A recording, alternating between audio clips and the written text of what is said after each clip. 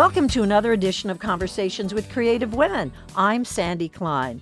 Wendy Fetterman and Broadway, perfect together. How perfect? As a producer, her 80-plus co-productions have garnered her 9 Tony Awards, 8 Drama Desk Awards, 11 Outer Critics Circle Awards, and 13 Drama League Awards. Her producer credits include Hadestown, Tootsie, To Kill a Mockingbird, Ain't Too Proud, The Life and Times of the Temptations, Dear Evan Hansen, and Network, to name just a few. The entertainment business is part of Wendy's DNA. Her mom and aunt were actresses, and her uncle, Paul Frees, was the voice of Boris Badenoff, the villain in the Rocky and Bullwinkle show, the Jolly Green Giant, and the Pillsbury Doughboy. Growing up, Wendy studied dance, singing, acting, but after college, she put her performing dreams on hold to go into the family business following the untimely death of her dad. The years of experience in that world proved invaluable when Wendy transitioned into the theatrical world. We'll get into all of that shortly, but before we do, let me just add that Wendy is a 2019 recipient of the Ellis Island Medal of Honor, which recognizes those who have made it their mission to share their knowledge, commitment, and talent with those less fortunate. She's also on the Kennedy Center's National Committee for the Performing Arts. Wendy has served as trustee on several organizations, including the Foundation for Gender Equality, the Bergen Performing Arts Center, Gilda's Club of Northern New Jersey. So let's meet and get to know this theatrical powerhouse and tireless supporter of the arts. Wendy, welcome, and thanks so much for joining me today. A treat to be here, and you're in the center of my Broadway world. There you go. Fabulous. And as Julie Halston, a dear friend of mine, said, and I said, how come everybody knows everybody in Broadway? She said, Sandy, it's only 12 blocks long, wide, whatever. And I never thought of it in those terms. We really live together, and especially if you're fortunate enough to have a show in the Tony season competition, there's about a 6-7 week period where we are at a lot of events together. Bad chicken lunches, bad chicken dinners. Yes, many, many events. And it's really, you see more of your cohorts in professionally than you probably do your own family. I mean, my family's just been used to it after the last 12 years. Is that a good thing or a bad thing? Well, I think it's a good thing in that you know who you can trust. Mm-hmm. You also know that everybody, at least you would hope so, or should be on their best behavior, because we do all work together so often, in a lot of interchanging parts. Mm-hmm. It's not that wide of an industry, so you should be on your best behavior, whether you're performing on stage, backstage, on the business side, as I do. It just behooves you to be a better, play nicely in the sandbox. Do you think that may make that world be too insular? No, I don't, because there are people that come in, certainly. On turnip trucks? Well, no, I mean, as far as, again, on my side of it, certainly film industry people have been coming in, music industry people, but there are people that are coming from all different backgrounds that wind up as producers, whether they've worked in a producing office and worked their way up, whether they were stage managers, whether they were performers, or the people that have just, someone like myself that was planning to be a performer but went into the business world, so had sort of experience in both. And they've got people that never performed but love the arts, love theater, had success in other parts of their life and turned, and wanted to enter this world and, did their due diligence and learned and deserved a place at the table as well as anybody else. So let's talk about you growing up, that you were exposed to the arts because it was right there in front of you in terms of relatives, and you also had an affinity for it. You took lessons. Were you talented? I was, yes, I was good. There was no question. Mm-hmm. And, my mother did Broadway radio and television. My aunt went out to L.A. when she was 18 to make a film and said, there are palm trees here. They don't have those in New York. I am staying in L.A. She did film, and then she wound up doing a lot of voiceover work herself, a lot of spaghetti westerns, and then she was an agent and very renowned vocal coach. Mm-hmm. And then, of course, Uncle Paul, who we used to say made a lot of do from saying ho, ho, ho. Yeah, but my most fun part of Uncle Paul was he was every original voice in Disneyland.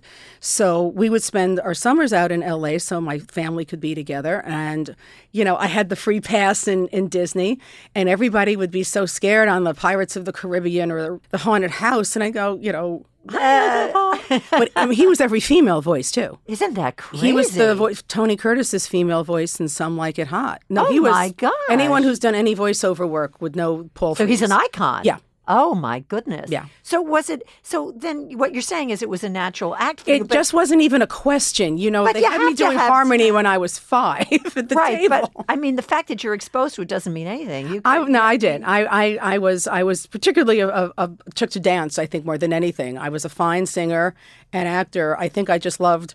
I still to this day love moving. You know, put me at a party, and as soon as if the music hasn't started, I'll be the one to go over and go, okay, it's time. Let's So go. what did you think you had in mind for you? Were you going to be a musical actress? Did you want to be in a rock and No, I roll just wanted band? my Oscar and Tony by the time I was 25. That's all.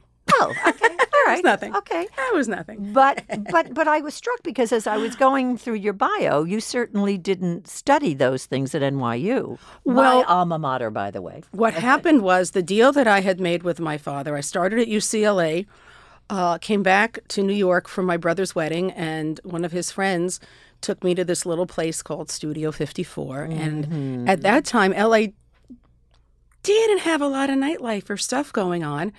And I kind of fell in love with the city in a different way. I always loved coming in I grew up in Westchester. I always loved to come in with my dance class and all of that and see shows. But coming back in a little bit older and being able to go and do this nightlife. So I transferred back to NYU, and the deal that I made with my father was take business courses, but outside of that, you know, study anything and everything you want, dancing, carry on. But at least when you graduate, have this You'll have that business under your degree. belt. Yeah. Exactly. And I didn't see any harm or downside in doing that. We had an interesting business. We manufactured ribbon for the floral and craft trade, and then we imported everything from artificial Christmas trees to the silk flowers, the baskets. And I would travel overseas with my dad and go to a lot of the trade shows, which were wonderful. I mean, there were lit, decorated Christmas trees, albeit artificial, Yeah. but 24/7 in the showroom. So I really did enjoy that. And I Christmas happen to in have July for you. huh? always, always. Hey, Christmas, you know, God bless those holidays. They put me through university. And I always had a good affinity for numbers. So I was always able to I always could do math in my head. So it just all sort of, I enjoyed both ends of it. I have to say I never thought about the business side of show business because that just wasn't something that was ever brought up at the table. You know, my mom's side of the family were entertainers. They either entertained or then in later years taught. But I equally enjoyed both. You know, it just became one of those decisions where I was graduated not even a couple of months, and my father, you know, World War II vet, strong man. So we never really noticed that he was getting ill. And by the time he went into hospital, it was 6 weeks. Wow. You know, back then it was lung cancer. He was a smoker. And my mother was the wife that signed the tax return. She really was an actress. Back then, when I know a lot of all my actress friends and professionals, everybody's very savvy. They they're their own business managers, or they have a good one, or they Multitaskers. exactly. Women we know now. Women know now. This Right. going forward. Right. Know your personal. Sure. Watch your money. Save your money. Sure. Guard your money. But back then, she did not do that, and he was only 60, which of course then seemed extremely old. So my choice was I have an older brother, and he really ran the plant, and he dealt with the unions and management, and I was front office and dealt with all the buyers and the creative end, because that's what I loved anyway, the creativity. To this day, put me in a flower shop, and I'll be happy to stand there and make arrangements. But it wasn't even a choice. That's what. But I'm it was doing. obviously okay with you. It wasn't that you went in kicking and screaming. Oh, I wasn't kicking and screaming. It was. I hate to say that. I hate to use the terminology, the right thing to do, but it was certainly the right Well, it needed to be thing done. to do. And of Yes. course, I wanted to be there and be with my family and carry on my. My brother and I were third generation, so I wanted to be there to protect that. And it was fine. It was okay. So then what happened to prompt you to look at Broadway with a business eye? We go forward years later. I sold my share of the business. How long did you work there? I think it was about maybe 10, 12 years. I mean, and it was the interesting part was fortunately, while I was at NYU, when I had time off, I would come by the office and just for some pocket change, I would do help with bookkeeping. And I'm talking about the days of carbon paper. Sure. Which anybody of a certain age and under have no clue what it was like to have blue under your nails. Right. So I didn't walk in blindly to the business. I was fortunate that I actually had a clue and people knew me. But it was time. I assessed the situation. I had a young child, which is another reason of my getting out. I was traveling a lot, and I'm talking overseas traveling way before cell phones and FaceTime. That did not exist. So I got a degree, and I subsequently, when I had my son, Maxwell, and he was invited into a play group when he was 2, and one of the young people, children's dads, was a Broadway producer and had the longtime lease on 2 off-Broadway houses, the Promenade and the Variety Arts, which were wonderful. Off-Broadway then was 90s, was flourishing. And was funky, though. It was great. Let's get context. What year was that? I would say that was around maybe 94, 95. Oh, 96. okay. Not that long ago. No. And, we all become great friends. And I'm still separately from that. I'm going to theater once or twice a week. I mean, I remember going, being pregnant and waddled, getting myself into a seat and, keeping my fingers crossed that I wouldn't have to, run to the bathroom 20 times. Right. But I was always the one in my neighborhood that everybody knew to call September. Okay, what tickets are we buying? What do we take the husbands to? What do we take the kids? What's the girls' afternoon? So I was keeping my eye on things, but again, really was not aware there was about the business side. But my friend Bill, who had the theaters and produced, he was the one after, years of being, a little time of being friends and going to theater together. And I'd always have commentary. We'd go to dinner and I would talk about the production and what I thought was great, what I thought wasn't. And he was the one who said, you have a business background. You understand the creative. You'd make a great producer. And I said to him the question that gets asked to me all the time. And now, of course, I laugh. Yeah. Yeah, I said I knew the director. I knew What director, do they do? choreographer, stage managers. Outside of money, what does the producer do? And he chuckled the same way I would now and go, okay, you're going to learn. And I started investing in shows. Off-Broadway first? No, actually, in Broadway. I dabbled in Broadway. I started, which I think is a good way for anyone to figure out if they certainly want to be in the business side, if they can, but also there's the Commercial Theater Institute, CTI, which has wonderful seminars and courses. And in particular, I got promoted to, there's a wonderful one for this 14-week program they do for people that are really serious about going into the producing world. And that was a great education. And the other thing was my son was still young. And I said, this is something I want to do, but I want to be sure that once I really commit, I still have my other business, but I made my hours and I could be around for the homework and the soccer game. Right. I was the dance school mom. My daughter went 4 times a week. And she's a lawyer now, but could have been a professional dancer, marvelous dancer. And I said, I just want to wait till he's a certain age, till I feel comfortable. And he reached a point, how they get when they're like, boys get when they're like 11, 12, and it's ever, and, they put the sign on the door, women not allowed, and all that. And I have 2 sons. Yes, I know. My daughter's ready. She's an honor student, ready to go, looking at colleges. They said, I can be out at night now. And if someone said we have to go to Boston or D.C. or wherever, I can do that. I've put that time in. That's okay. And Bill had a project, and I stepped in, and it sort of revved up a little bit. The conversation started around 2005, 2006. The project, I think, went out on the road maybe in 2006, 2007, around there. And what was it? Oh, my. It was a national tour, A-level national tour that was the trajectory was supposed to be Broadway.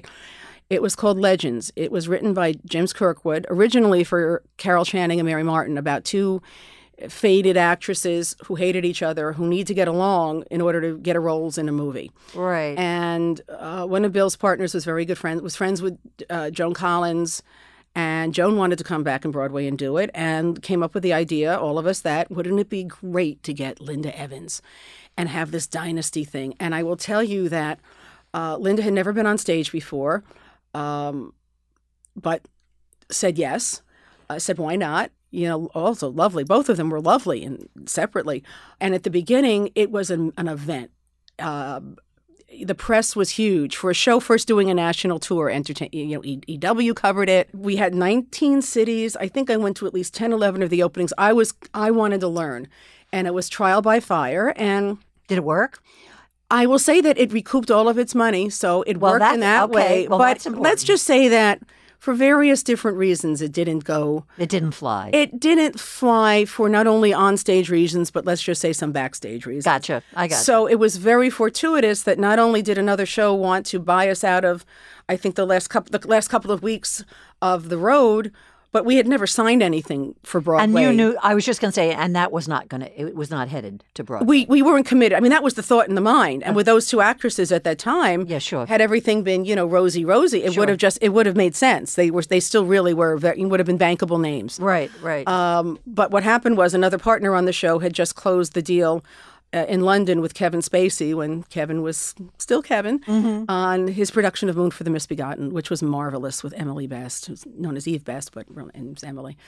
And I was very fortunate. That was my first Broadway production, and it was marvelous. It was, 80, I think we had 84 performances. We made nice profit in it. The show was just beautiful and brilliant. It was truly a wonderful way and first production for Broadway. And I'm thinking to myself, oh, this is easy. You get a few stars, you get a great play, you make money. This is fun. Except, well, it doesn't always work that way. Right. But the thing about that is you were contacted. That people came. Oh, to no, you. no, most definitely. Not only they asked me, they said, you worked so hard on this national tour and you really proved yourself, and so we're there. So they said to me, we want to thank you. If anything, we want to make you can be our partner. So yes. At that point, you had put your family business. Well, the family business had been sold. I started just, reducing time. Yes. Now, I wasn't throwing the baby out with the bathwater because it wasn't a full-time thing yet. Forgive the naivete, and I mean, I go to a lot of theater, but being a producer is a full-time job? It depends on your level of producer on a given show. If you're a lead producer, you may just be championing that one show that you've been nurturing all along. Right. I have a project now that is in creative, stages that when I get that draft and I'm going, yeah, this can do it, I will probably maybe not look at as many other things to join in on because I want to give more energies. But in saying that, even as a co-producer, the way that I've taken it on is I am involved with different projects. So because like I said in the introduction, you have multiple shows on. Well, I not only want to give my time to, if there's meetings or just attending the show, doing what I can to promote the show, there's other parts of producing. I, fortunately, over the years have developed a wonderful investor family, and and people keep introducing me as they're happy and doing well. So I have to actually have product. In order to have product, it's not only that I do get submissions. I have to attend readings and workshops. I have to go out of town. Especially the summer is busy. It may take me to Boston, Massachusetts, Washington. There are theaters out in California, Seattle, or London. That can be year round. Sometimes the summer is busier because of all the summer stock, and there's seems to just be a lot more.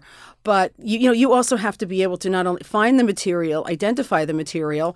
Then there's just a good investor relations. I stay very in touch with people and what's going on. Letting them know here's the press information, here's the financial, what's going on. But I'm struck by the fact that you are using the pronoun I a lot. Yeah. So you don't have a company. I have my little company called Foolish Mortals Productions, which everyone thinks I did not directly steal from Shakespeare. Uncle Paul. Let's go back to voiceover. When you walk into Disney's haunted house and you hear that voice that goes, "Welcome, foolish mortals," and everybody cowers, that's Uncle Paul. And he was such an interesting character that there's a biography written about him called Welcome, Foolish Mortals. But when I was going into producing and I wanted to set up a separate, corporation, right, we did a name check. Nobody had Foolish Mortals, and I have Foolish. And you went for it. And I went for it. I thought it was a wonderful title for what I was doing. That's my business. But when I go into a show, I partner with other people. So I may be on different shows. Sometimes we make our own LLCs. But for my production purposes, I have my own business. So a lot of us partner together. Some people choose to have, whether it's a corporation, their own LLC, and some people do it under their own name, in their own name and in their own tax ID number. That's just us. Again, that's just a business decision. Talk about the highs as well as the lows. There's some very powerful plays and musicals that are doing, Broadway's having a wonderful season. So. Yes, Broadway really is. Unfortunately, sometimes the media tends to write about the ones that don't make it, and then they don't talk about, but on the other hand, all of these shows are making people wonderful money. I've been very fortunate to be on some incredible shows over the year. Sometimes it's even that I just hear that somebody, that whether a producer or a particular writer has even has this particular script or optioned a certain book or material, and I relate to that. You mentioned about women in our industry. What I think is interesting for me and other women that are, partners, this is one business or product where we're the demographic. We are the consumer. You look at all the data, it's women of a certain age, between so and so and so. We're the majority ticket buyer. We make the decisions. So I'm actually looking at material, not only the material, but even the way that it's branded, marketed, advertised, social media. Does it resonate with me? But I am smart enough, I hope, that I will very often bring whether my daughter, if she's available, or I have some interns, and to get another generation's opinion. Because obviously, if you want that mega, you don't just want our generation. You want the younger generation as well to enjoy it. But I feel like I'm in a zone where, I think I kind of know what people want to see, because I'm the majority of that ticket, of the buyer of that product. Okay, but here's the thing, and I've talked about this a lot with guests who are in the theater, and I go to a lot of theater. When I'm in the audience, with very few exceptions, and one of them is the Temptations music, that was so uplifting to see such an eclectic audience in a Broadway show. But so often I look around and what do I see? Me. And I did not see that in True West with Ethan Hawke and Paul Dano. That was very exciting to see young men.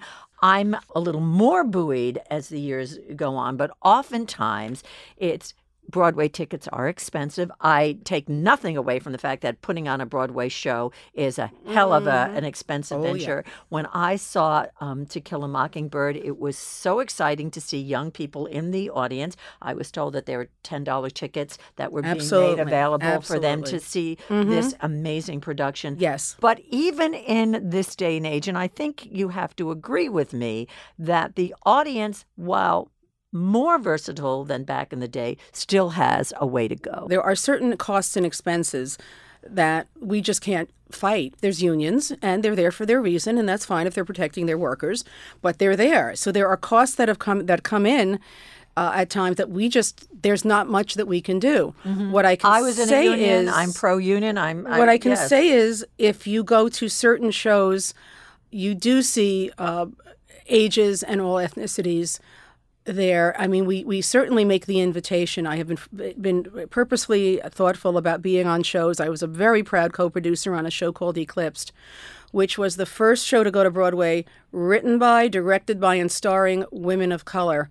A beautiful story, and we even had a separate, we did funding separately personally to bring in young people from places that might not be able to afford a Broadway ticket to come see that show.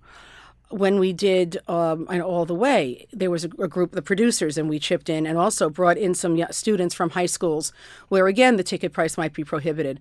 And, to just hear them talking afterwards about how Dr. King really was important and he spoke with the president and all of that. The Mountaintop, which was directly about Dr. King, so I've really, and then working on something like Curious Incident of the Dog in the Nighttime, which tremendously affected me. And I flew over to London and I just said, I need to be a part of this. I get this story. I understand it.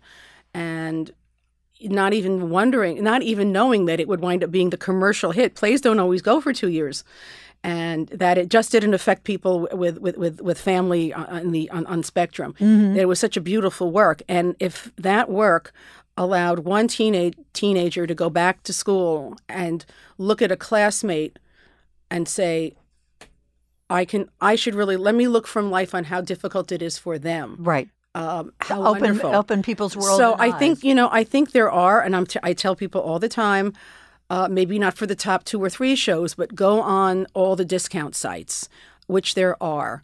It's wonderful that there's the booth, but now there's even apps. I think there's Today's Tix, Right. Theater Mania, Playbill, all Right, of them. right, There right. are discount arenas.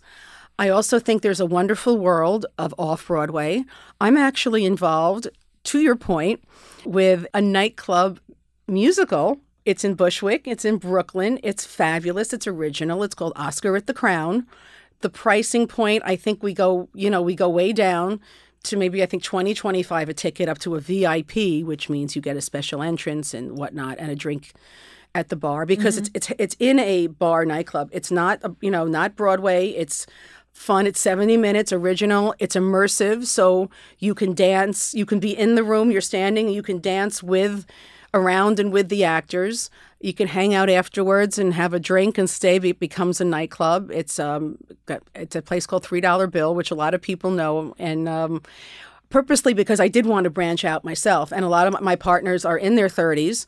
And it's a wonderful world, although I'll tell you that I've been there with friends and we have a great time. I don't think it doesn't exclude anybody over 40. It's just, again, at a very comfortable price point where my daughter can come with a group of friends and make that as part of their evening to do that and then go to dinner or out wherever they want afterwards. I understand. So that's why I personally wanted to dabble in something a bit different as well, to your point of having something at a price point that was a bit different. But how do you feel that. about revivals? I have no problem with a revival if it is, for our next generation to see something of brilliance. Mm-hmm. Again, if Arthur it's, Miller, for example, obviously. If it's done, again, with a brilliant cast, with a director who maybe even has an insight onto it that manages to make it relevant for today's market. I was involved with a musical in London. I'm smiling because I'm such a huge fan of Sondheim, as probably everyone that loves Broadway is. And he took his musical company, and he took this character of Bobby, short for Robert, 35-year-old swinging single guy and his married friends, early 1970s show, fabulous music, great story then, about somebody wondering, can they make this connection? And he turns it around. Marianne Elliott, brilliant director, her idea that Sondheim embraced and said, what if Bobby is short for Barbara? Mm-hmm. And look at the story now of women who are at 35, who are single, and people are getting married later or having children later, the thoughts, the pressures. It is so contemporary. And it has a second life. It has not only a second life, but it could have been written now, just fits right in. And I don't think a lot of it was really, I know the show well, a lot of it really just wasn't changed, although there were great casting decisions. I don't want to give too much away. But just changing that lead to a female has brought that, without taking away the character integrity of the show, I mean, it's and the potency, phenomenal. Yeah. Mm-hmm. I mean, when the Olivier for Best Musical Revival, but it almost doesn't feel like a revival. Well, what about also Oklahoma, which for those who don't know, that Ali Stoker, who is disabled, won a Tony for her performance. Well, I think whether it was Oklahoma, this is a young woman of such wonderful talent that whether it was that show, she was wonderful in Spring Awakening. That was, I think, her first Broadway with Jeff West. Wasn't as large a role. I think whether it was Oklahoma or a show where she would have be given a role of that size and importance, she was going to stake a claim. And I think it's wonderful, that but it's still a long time coming. I mean, you have to. It's a long time coming, but again, a lot of things had to get figured out, but I think it's incredible and wonderful. And I'm just saying she's just so talented that it was just a matter of time that somebody would say, why isn't she in the role? Well, we will figure it out. We want her in the show. Sure. Theater, Broadway especially, has been colorblind casting way before film and television. Mm-hmm.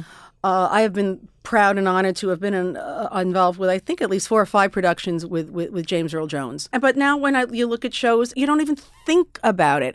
And as much as Hollywood is very proud of what they're doing, Broadway did it way before. Mm-hmm. Way before. Mm-hmm. Again, I think going back to your point about this being a close community, I think that has a lot to do with the fact that it is a close community, so a lot of very talented people are working with each other and really just going for who's great for this and how wonderful for young people. If we want to have audiences for the future, audiences and talent for the future, that young people are in the audience going, wow, I look like that. That means I can do that, or I look like that.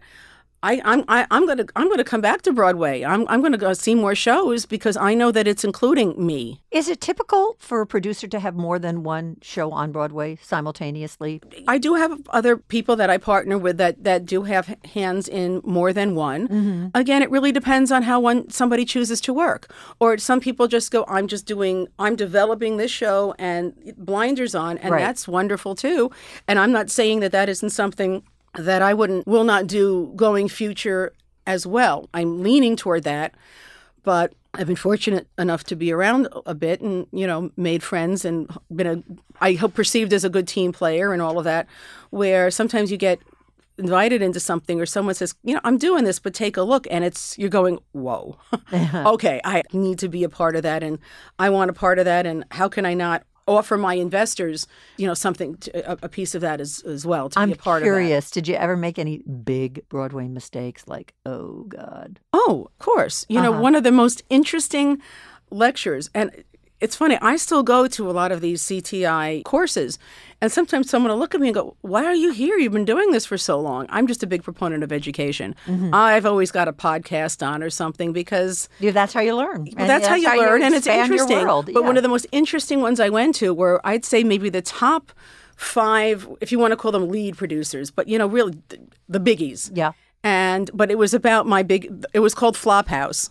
And it was fascinating. But I think anywhere in life, whether your kid's on the sports team and they strike out or they don't get that great grade on the test, and then going along, you learn more from your failures, for sure, of what went wrong and go, okay, I'm not doing that again, or I'm not working with, I thought that person was going to be great to work with. They weren't.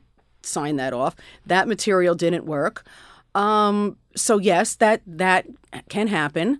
There are also times where you go into something with everything looking right, and it's still a business where even if the critics love it, I believe very much in audience word of mouth. Mm-hmm. Oh, I think that's true too. If everyone goes out, and now especially with social media, and I'll say this to anyone listening, if you really like a show and want to support it, smile, take your picture with the program or in front of, that's the best advertising, huh? Because you put that on your social media and your friends see it and go, wow, they had a great time. I want to have a great time.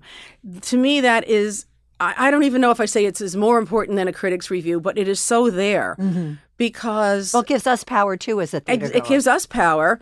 But also, I don't think there are times when critics can't tell audiences what they want to see. Sometimes I have found, maybe a little bit more off-Broadway, but once in a while there's material that might be really brilliant, but kind of out there or obscure, and maybe it's not for more of the masses. Broadway is still a commercial, there's Lincoln Center and Roundabout, and they're not for profits, even though they have shows on Broadway. But maybe they can look at things slightly differently because of how they operate. Right. In the commercial zone, of course, the artistry has to be there and wonderful, but you still have to look at it and go and say, are there X amount of people willing to spend X amount of dollars to come see this, to support this? I have seen some gorgeous, brilliant work that just shouldn't be in a Broadway theater because maybe it's too intimate. It was in a $199, $299 or smaller theater, and it was just gorgeous. Should it go to Broadway? Maybe there's not enough of an audience for it, or it would lose something in that much of a larger space. But that's also, again, that's a decision a lot of producers or creatives need to make. And, where they say, check your ego at the door. Yeah. Just say, understand that. And there is a world not only of off-Broadway, but of regional theater and theaters nationally and, London and whatnot, where shows that never will hit Broadway have made very nice money over the years. Mm-hmm. And have had successful runs. Tremendously. So again, it's just knowing your product, knowing who your buyer is, and, having to always keep that in the back of your mind. If you fall in love with something, but then saying, okay, what it is now, can this be maybe expanded? Is there a way, without taking away the artistry or the integrity of the piece, Right. can it be formed into something that would serve? I remember with Dear Evan Hansen, which, I was just sold. By the time, I guess it was an early workshop or something, by the time, waving through the window, I was just a puddle and said, that's it, I'm in, I am so in. It did its work, and those creatives obviously are just so incredible.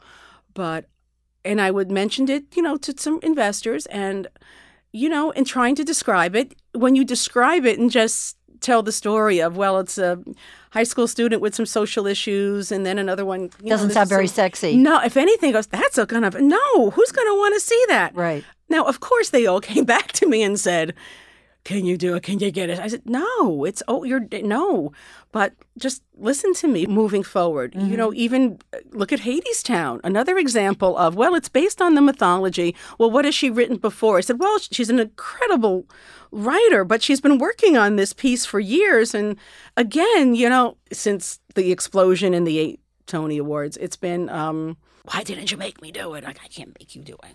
I think it's, that. But again, to me, but then you get an Ain't Too Proud, which happily, everyone was predicting the death of the jukebox musical. Well, Not only is it entertaining, but they're human stories. It's a story of success, but of all these personal tragedies and failures. And there's something there that, that you can all relate to, and the history. My past, yes. I mean, that was one of the things that attracted it to me. And I have a friend who I think has seen it about 87 times. No, it's just, I think it's one of the most entertaining nights on Broadway. And it just, but again, it just shows you when someone says, could this topic be a Broadway show? I said, well, if they can do one about an immigrant who comes in and decides he, wants to rise to the top of American politics when there wasn't an America yet, ha, ha, ha. Right. Yes, you can. If you do it really well, I don't think there's... The world can be your oyster. It can be your Broadway oyster. I think that's a great way to end. Well, thank you so much, Wendy, for sharing your passion with us. It's very contagious. It's been a pleasure. If anyone wants to know more about what I've worked on, my website is foolishmortalsproductions.com. It'll just let you know all the other shows I've been involved with. And I think that's perfect. Happy to let people know what I'm working on going forward as well. Just shoot me a note and I'll put you on my little, news flash. And does Broadway have a bigger cheerleader? I think it's well, great. I think New York City is the greatest city in the world. And Broadway is the number one thing to do when you get here. And there's nothing left to say after that, except thank you so much for being my guest today and having this conversation with me. I really enjoyed it and I learned a lot. Truly my pleasure. Join us for another edition of Conversations with Creative Women. I'm Sandy Klein.